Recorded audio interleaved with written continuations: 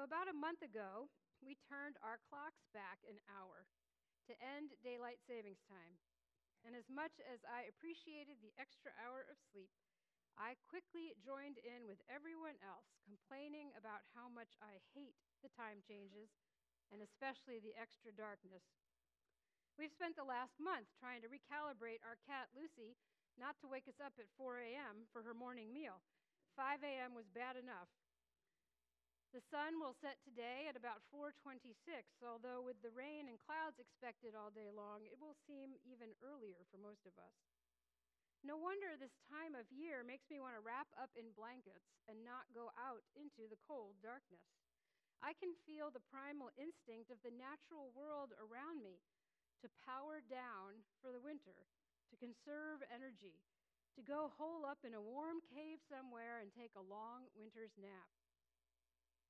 A brief and unofficial survey of the internet confirms my suspicion that winter is not people's most favorite season.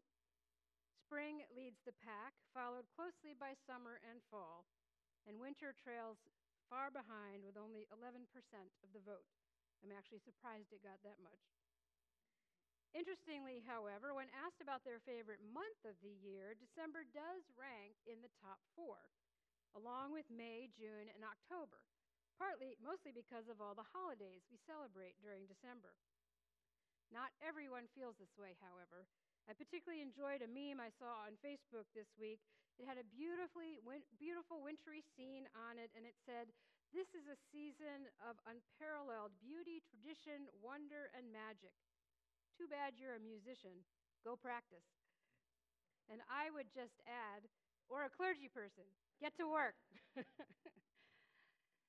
Let's face it, with the exception of the occasional candlelit dinner or campfire under a starry night sky, we human beings are people of light, right?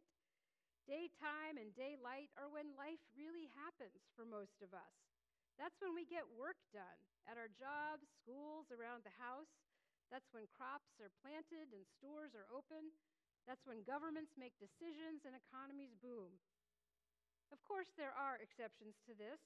When I think of the doctors, nurses, and first responders, the factory workers and truck drivers who cover the night shift, given the reality of our global society and economy, someone is always awake and working somewhere, even when we're tucked in bed for the night.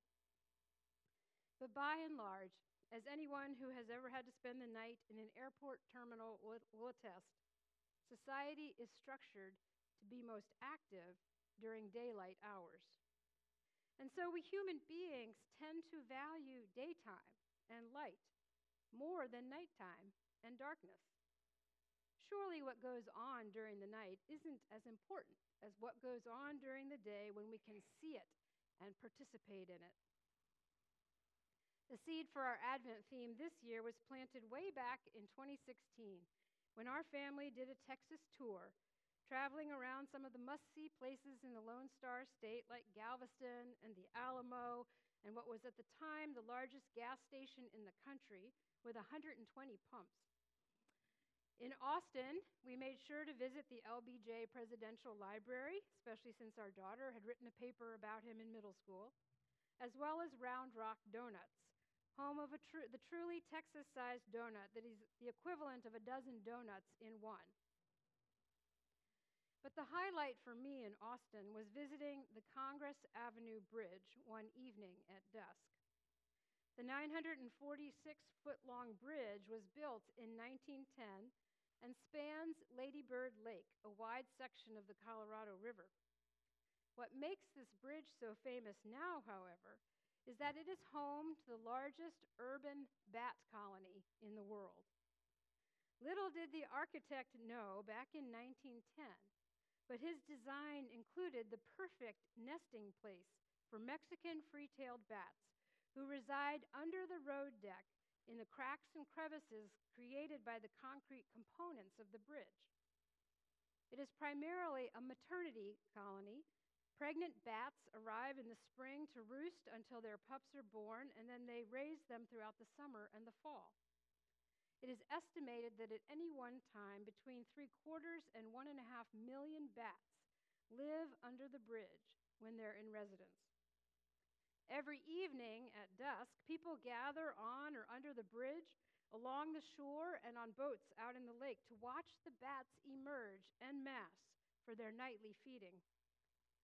While we were waiting for the magic moment that signals dinner time and the amazing exodus of the bats from their roost, we talked with an educator who sets up a booth there every evening to educate the public about bats and their many benefits, as well as to dispel the myths and rehabilitate the bat's reputation. What we learned that night completely changed the way I look and understand these nocturnal mammals, not to mention the importance of what goes on during the night when I'm asleep. Traveling at speeds of up to 99 miles per hour, these bats will travel upwards of 40 miles to reach their feeding grounds each night, where they devour between 10,000 and 30,000 pounds of insects every night. Some bat species can eat the insect equivalent of 200 quarter pounders in one night. The National Park Service estimates that bats save U.S. farmers $3.7 billion a year in pesticides and pest control. Other bat species are primary pollinators of flowers and agricultural crops. So the next time you're enjoying a margarita with tequila, thank a bat. Bat guano is actually mined from the caves that many species live in for use as fertilizer and in the production of gunpowder, making it the largest mineral export in Texas, ahead of even oil. Fascinating. That evening in Austin was also the first time that I remember learning about the deleterious effects of light pollution, especially on the bats. In addition to messing with our circadian rhythms, too much artificial light has a negative impact on many species of wildlife, from fish to birds to mammals like bats. Artificial light at night disrupts migratory patterns and delays the bats from leaving their roosts, which in turn cuts down on their feeding time and can lead to malnutrition and starvation. Furthermore, artificial light attracts and often kills the very insects the bats feed on, effectively making their hunting grounds barren and interfering with the pollination of crops, too.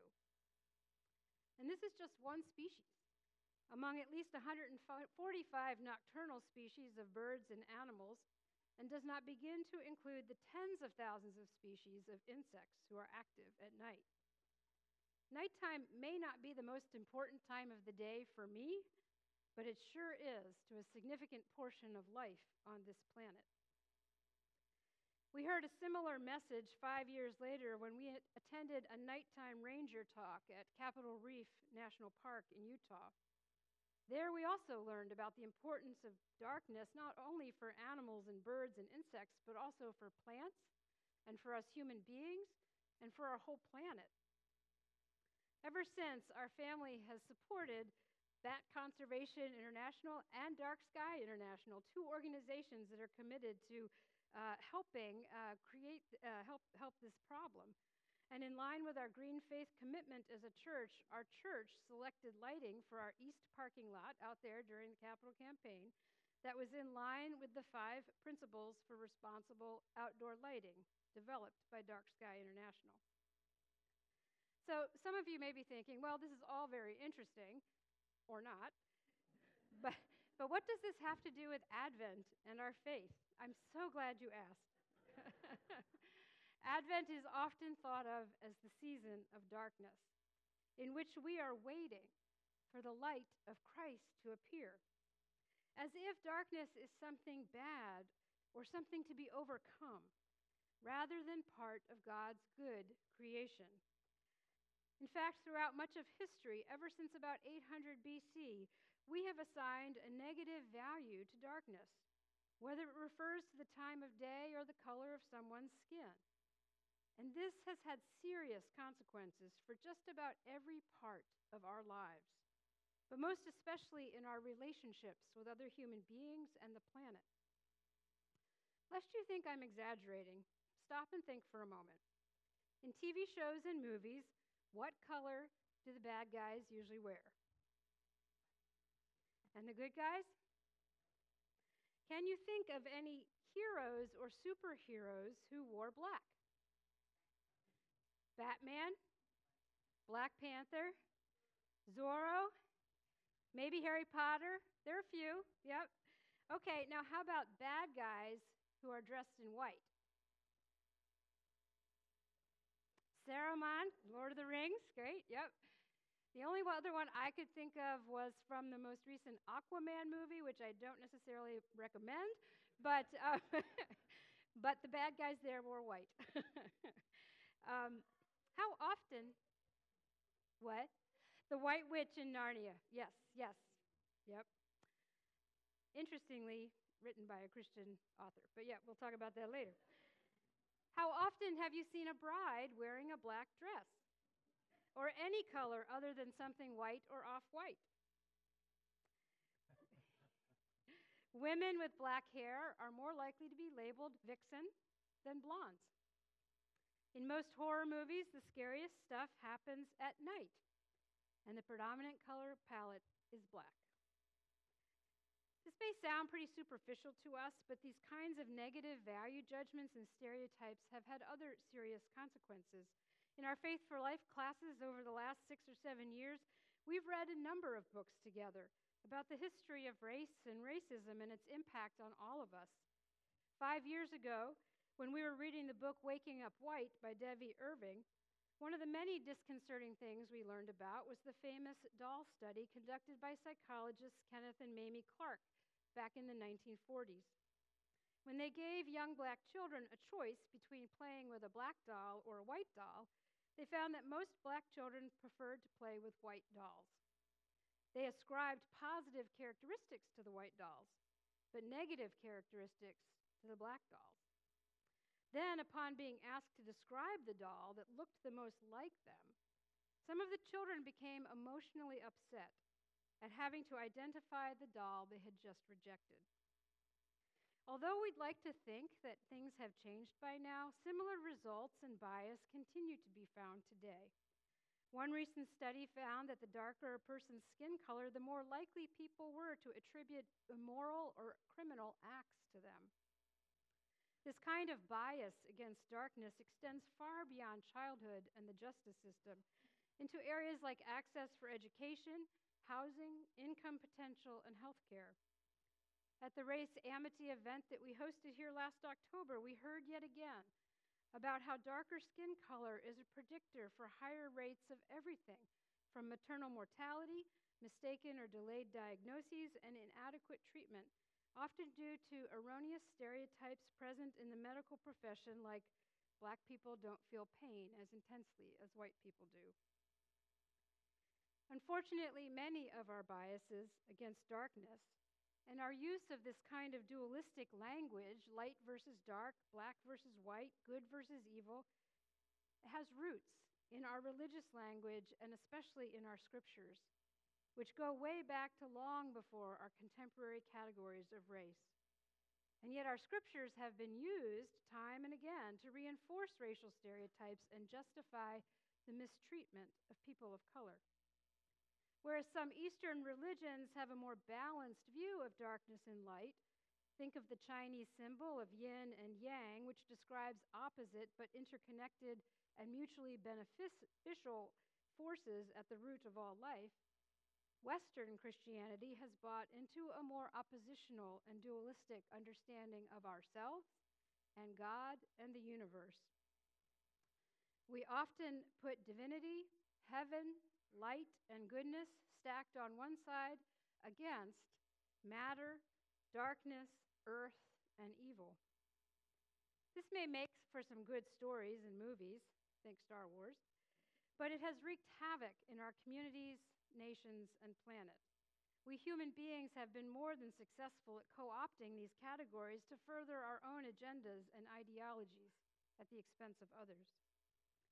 So this Advent, we're going to take a closer look at our scriptures and how we have understood them, to strip away some of our assumptions and biases in the way we hear them, to come to a fuller understanding of what it means to welcome the light of the world into our lives on Christmas Day.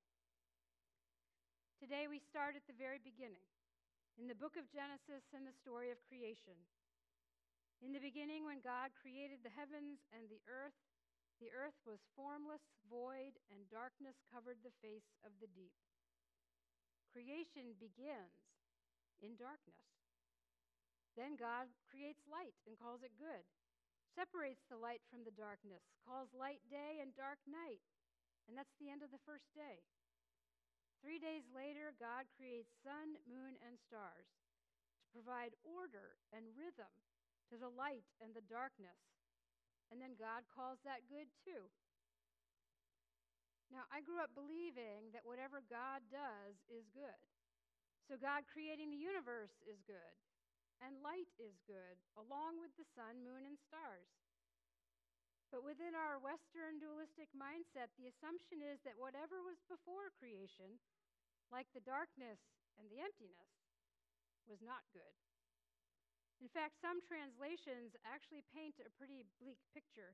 The Good News Bible that I was given in Sunday school and read when I was a child says this: "In the beginning, when God created the universe, the earth was formless and desolate. The raging ocean that covered everything was engulfed in total darkness." Yikes. Didn't sound like a very nice place to me as a young child. But the text itself doesn't include those value judgments.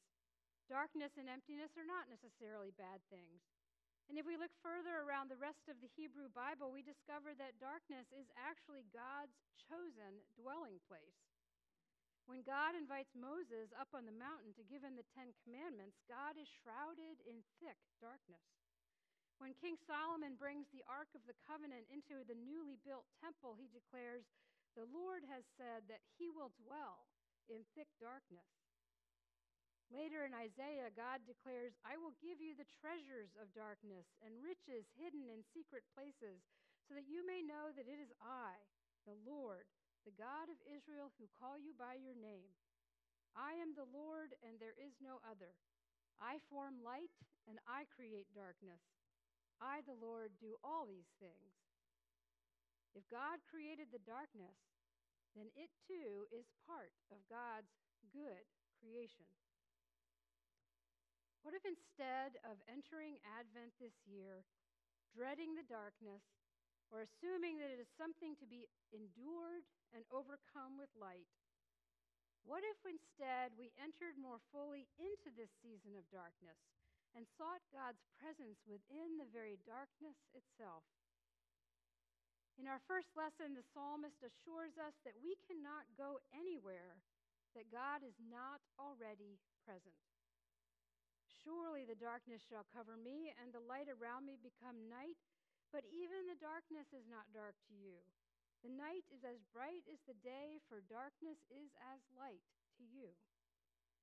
Darkness and light are one and the same to God, part of God's good creation and necessary for life as God created it. One of the most comforting verses in the whole Bible comes from the 23rd Psalm. "Even though I walk through the darkest valley, I fear no evil, for you are with me."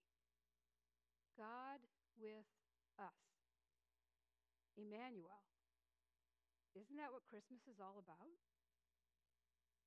Let us enter into the darkness of this Advent season that we might discover God with us in new ways, in unexpected places and people, in every circumstance of our lives and our life together. Amen.